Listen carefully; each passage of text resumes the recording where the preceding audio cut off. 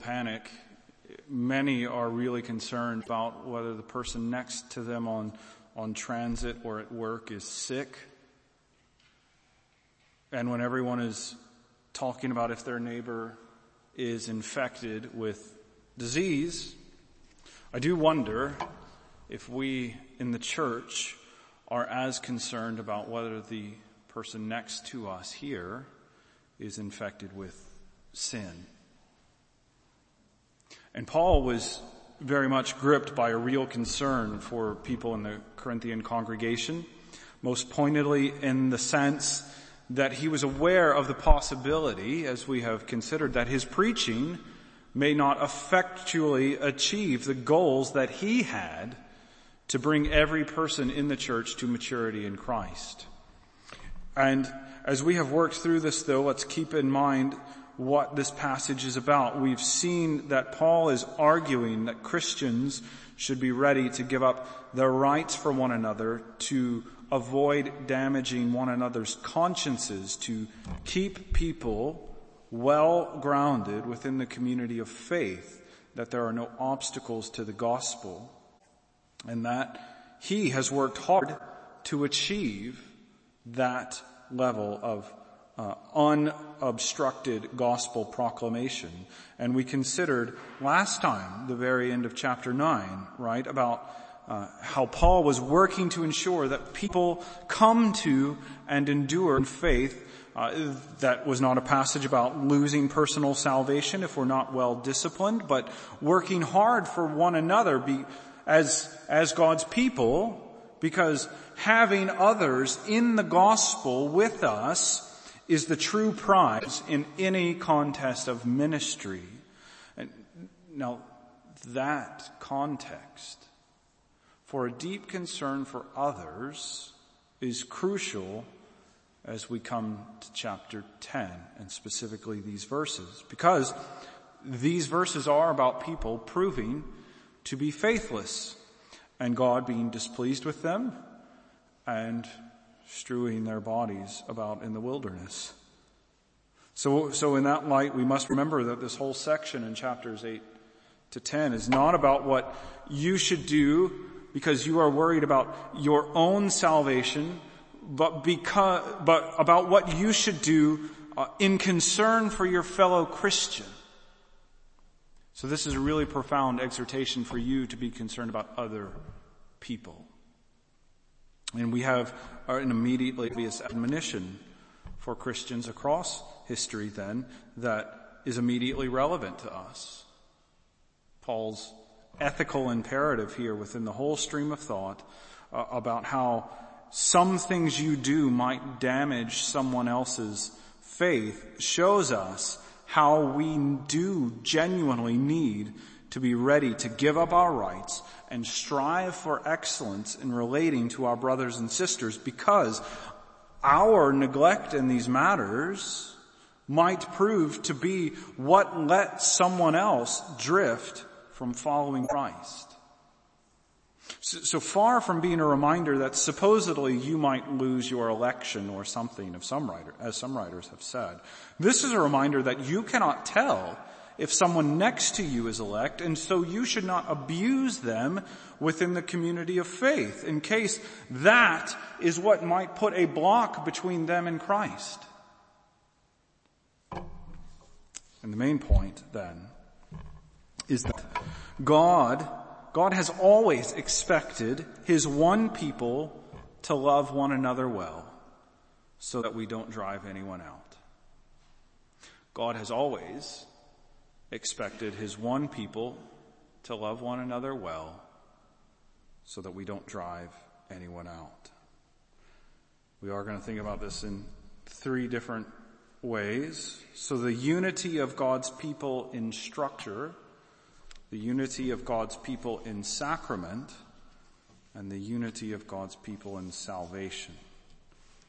Obviously, the emphasis is on how we are one people and applying that in how we deal with one another in concern. And so we think about the unity of God's people in structure. So 1 Corinthians 10, 1-5 emphasizes several crucial points, actually, about how New Testament Christians are united to Old Testament believers as God's one people in Christ.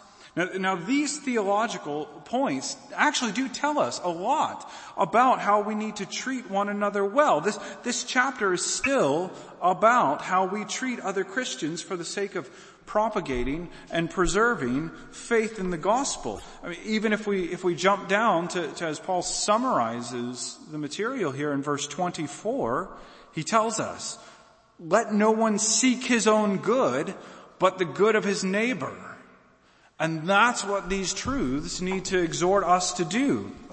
That is the concern running throughout all of these chapters, which is the context for us in these 5 verses. And now, as we look at these 5 verses, we can summarize them to say that despite how God's people have always had immense blessings, some of those people proved to be without Christ. And that's a sobering reality. That those who belong to Christ's people can prove not to belong to Christ himself. And that confronts us, that the way we use our Christian liberty and the way that we deal with one another in the church, those things are immensely important. We bear one another's burdens, as Paul specifically told us, especially when someone is in sin, so that we don't conduct ourselves uselessly, as Paul wanted to avoid, and let others destroy themselves even while they live among God's people. So that promotes a powerful concern for us. The list of blessings, if you look at verses 1-4, the list of blessings there highlights the unity of God's people across the Testaments. So there's a substantial link between God's people in ancient Israel and the church today. So saints today and saints then partake of identical spiritual blessings. So right, even as we considered this morning, Reformed people use the term the covenant of grace to refer to God's one plan of salvation to rescue all his elect in the same way by Christ's work, whether their faith looks backwards to what Christ did, as is the case with us, or whether their faith in the Old Testament looked forward to what the Christ would do, as was the case for Old Testament believers. Now, I want to dig into that just a little bit more. And the first point of unity we see here is that the Israelite believers are one with all believers. So some people think that these are stories about how God dealt with the people in the past, and now there's a different way that God deals with his people today. And we see in our text that that's not true, that we are linked to the people of Israel as the continuation of God's nation, albeit with obviously different appearances. But structurally, we are joined to Israel as God's people. Now, verse 1 points this out in a very interesting way. "For I do not want you to be unaware, brothers, that our fathers were under the cloud." Now, strikingly here, Paul wrote to Gentiles about our fathers, referring to Old Testament saints.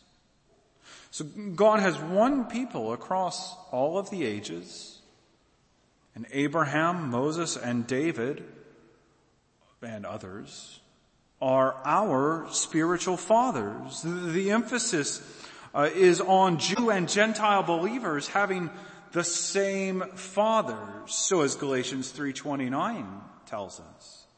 "And if you are Christ, then you are Abraham's offspring heirs according to the promise. There is a deep unity for God's people of all times because the church is Israel. God does not have a geopolitical nation now, but he does have a nation under word and sacrament. Now, here's the thing. The point, the reason why this is actually really important for you, the point of this structural unity of God's people means that the Old Testament is in no way simply a collection of moral examples, but is a history of your family. Everyone who trusts in Christ is Abraham's child, which means the Scripture is about our people, our fathers. So these are not mere random exemplary people, but your people, your fathers who trusted God, who struggled to walk with him, and they offer hope of knowing that God keeps his people despite our immense failures. So the narratives of Scripture, they apply to you in showing you that your fellow church members, I think this is a really important thing to gather, your fellow church members are not optional friends whom you may disregard. The church is your family. Many families are dysfunctional, but we know that families should work together to ensure that everyone is loved. And this means that as God's family, with our fathers described throughout both testaments, you don't have permission to pick and choose whom you like and with whom you would have a relationship within the church. God obligates you to love your entire family. You have to speak to us. You have to. You have to accept us. You have to relate, engage, and help all of us. God has not given you the right even to withhold your fellowship from this family. The unity of God's people in structure shows us how we are one family. Let's think about another aspect of this text, though, the unity of God's people in sacrament.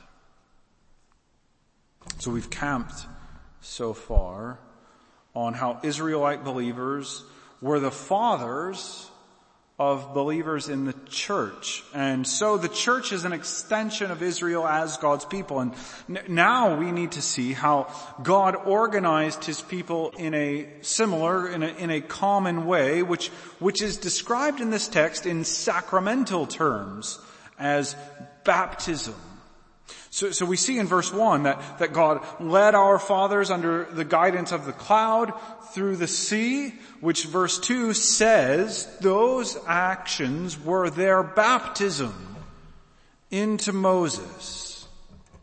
Now that should be a really affirming point for Reformed people, shouldn't it? So as Israel walked through the Red Sea's parted waters, Scripture says that was their baptism. Baptists, our Baptist friends, believe that the word baptism means immersion. But in Exodus, right, God's enemies, the Egyptians, were the ones who were immersed, while God's people baptized by staying outside the water. So baptism doesn't require immersion. This baptism, however, tells something far more important. I hope that's a useful point for you, but there's something far more important. This baptism tells us that God has always organized his people under a sacrament that will include true believers and those who partake of only the outward blessings of the covenant community. So again, our Baptist friends contend that the New Testament clearly describes an instance of infant baptism. But Israel didn't leave their babies on the shore of the Red Sea when they were baptized into Moses in Exodus 14. The children of God's people were baptized in that event, as the Holy Spirit explains to us in 1 Corinthians 10. And since Paul's goal in 1 Corinthians 10 was to exhort Christians to care about one another, this Israelite baptism needs to be similar to ours, and the point is that the baptized community must work to ensure that every baptized person becomes a true partaker of what baptism represents: Christ himself. So right, we baptize our children because God has always included the children of believers in his covenant community, and baptism has replaced circumcision as the outward sign of that, and God's people have always been marked with a sign that designates what we call the outward administration of the covenant, its external features of the covenant blessings. So people who are within the community that receives God's word and God's blessings. But that sign has always been given to some who may prove not to be truly God's, which is why we continue baptizing babies according to Scripture's rules. Now, let's circle back, because hardly a mere intellectual point about baptism. We need to realize that this theology applies in that God has made a community bound together in baptism that is a direct recipient of God's blessings as a community, but not all who taste of those blessings, of the preached words, of encouraging fellowship, of the communion of saints, etc., are actually digesting those in a saving way. Hebrews 6, verses 7 and 8 describes this phenomenon. The same blessings that rain upon the entire ground, right? Some people, even though they receive the rain, sprout crops of belief, and others sprout crops of unbelief. Now, to be even more specific, this baptismal theology confronts you with not a fear about your own salvation as a believer, but the real need for concern about your baptized neighbor whose faith you cannot see with infallible eyes. So this is an exhortation to be concerned about that sin infection, because you and your treating them as Christians should may be the vaccine in a sense. We are, in light of that, we are responsible to care for those who are baptized into Christ, because baptism ties us together. We should bear one another's burdens. The baptisms you witness are not photo opportunities, but are God's actions of obligating you to that person in ways that will not damage their faith.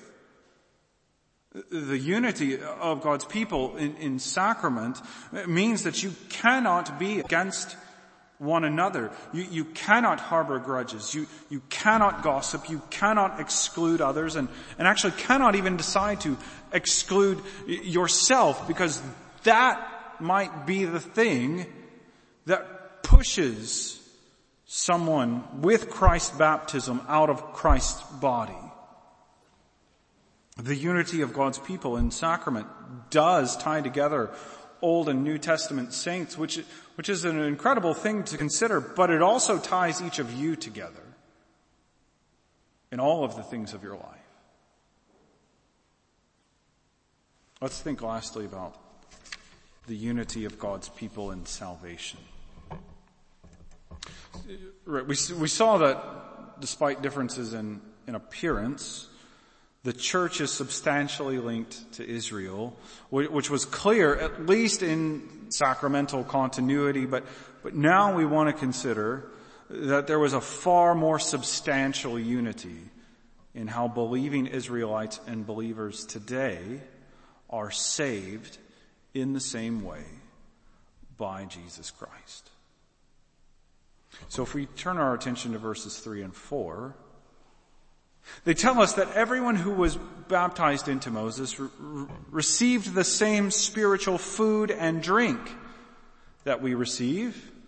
Now, right, it can be easy to think, in light of what we've already said, that these verses are about an equivalent of the Lord's Supper, and that's what's meant by spiritual food, since it follows on an Israelite equivalent of baptism.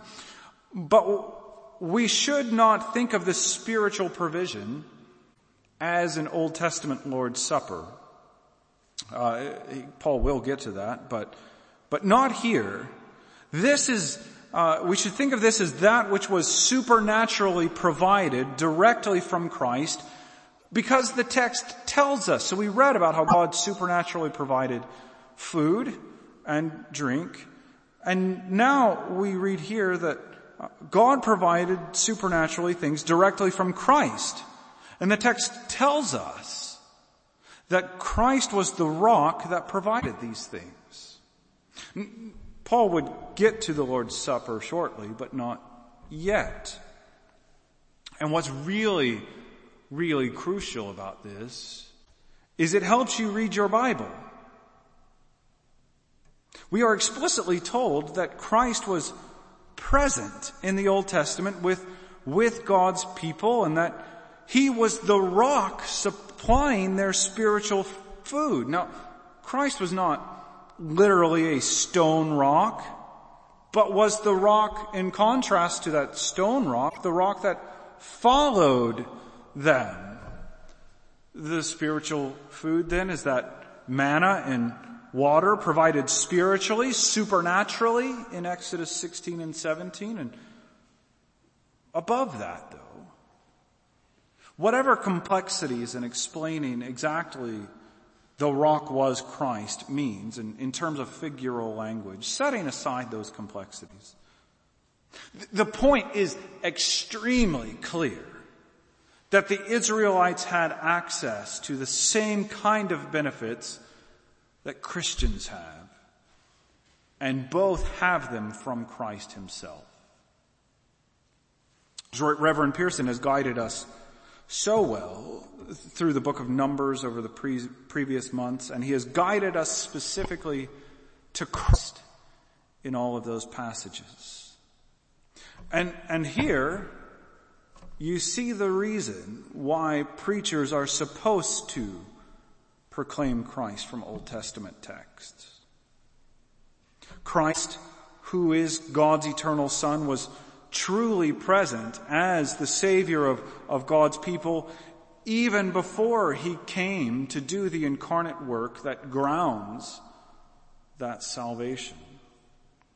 Jesus was serious in John 14 when he said, "No one comes to the Father except through him," because he was and is the Savior of all of God's people, regardless of if it's whether before or after he came to do his work on earth. Now, right, that underscores really pointedly how you need to be in a good relationship with God. Strikingly, we see in verse 5 how even those among God's covenant community, those who are baptized and participating in external features of the covenant of grace, they cannot rely on anything but Jesus. Some people among Israel, as Paul interpreted Israel's defeat in Numbers 14, they were overthrown, killed. We could translate that phrase. Their bodies were strewn about because God was displeased with them. You must actually have Christ. You must not rely on baptism or church attendance for salvation. You have to have Christ to be saved. Right? That presents us with a really profound question. I've been among the church for so long. I've been participating in church attendance. Maybe I was baptized. Maybe I come to small groups. Do I believe in Jesus Christ? If you do have Christ, if you have trusted in Him, then you must care that others have Him as well. So worry more, in a sense. I'm not criticizing legitimate worry, but we need to have a real, genuine worry more about sin stealing your brethren than illness in the tube. That will not go away. We cannot assume that everyone gathering here each Sunday knows the Lord just because they come week by week by week. We throw ourselves into working together to build each other up in Christ, giving up rights to protect each other's consciences and working to keep the gospel before one another. Those are the things we are supposed to be and need to be doing. We don't live, right, and let's pull this together. We don't live the Christian life in fear for our eternal security because faith in Jesus should comfort us of that. But we do live the Christian life concerned that our brothers and sisters are true sharers in the gospel with us. We who have tasted and who have digested these blessings in a saving way know the deep satisfaction, the peace and the comfort that come from knowing Christ. And we long for God's family to be bigger. And that is why we are concerned about people in this way. Let's pray. Father God, we are thankful that you have given us a church family and that we see that your history, your authoring of history is the thing that has always made a people for yourself everywhere, and that you have brought that people together because of Christ. We celebrate our Savior. We're glad that we belong to Jesus. And we pray, God, that those who gather here so often to hear about Him would know Him. We pray, Lord, for salvation. We pray also that you would prick our hearts to be concerned about those who would gather among us. We pray that we would always be on the lookout to help one another because we don't want our ministries to prove useless. We want to do things well. We want to love one another well so that as we go through the wilderness, we would not lose anyone. Help us to think that way, that we would love our brothers and sisters like that because we love our Savior so richly, because He gave Himself for us, that He might make us His. We pray these things in His name, for His sake. Amen.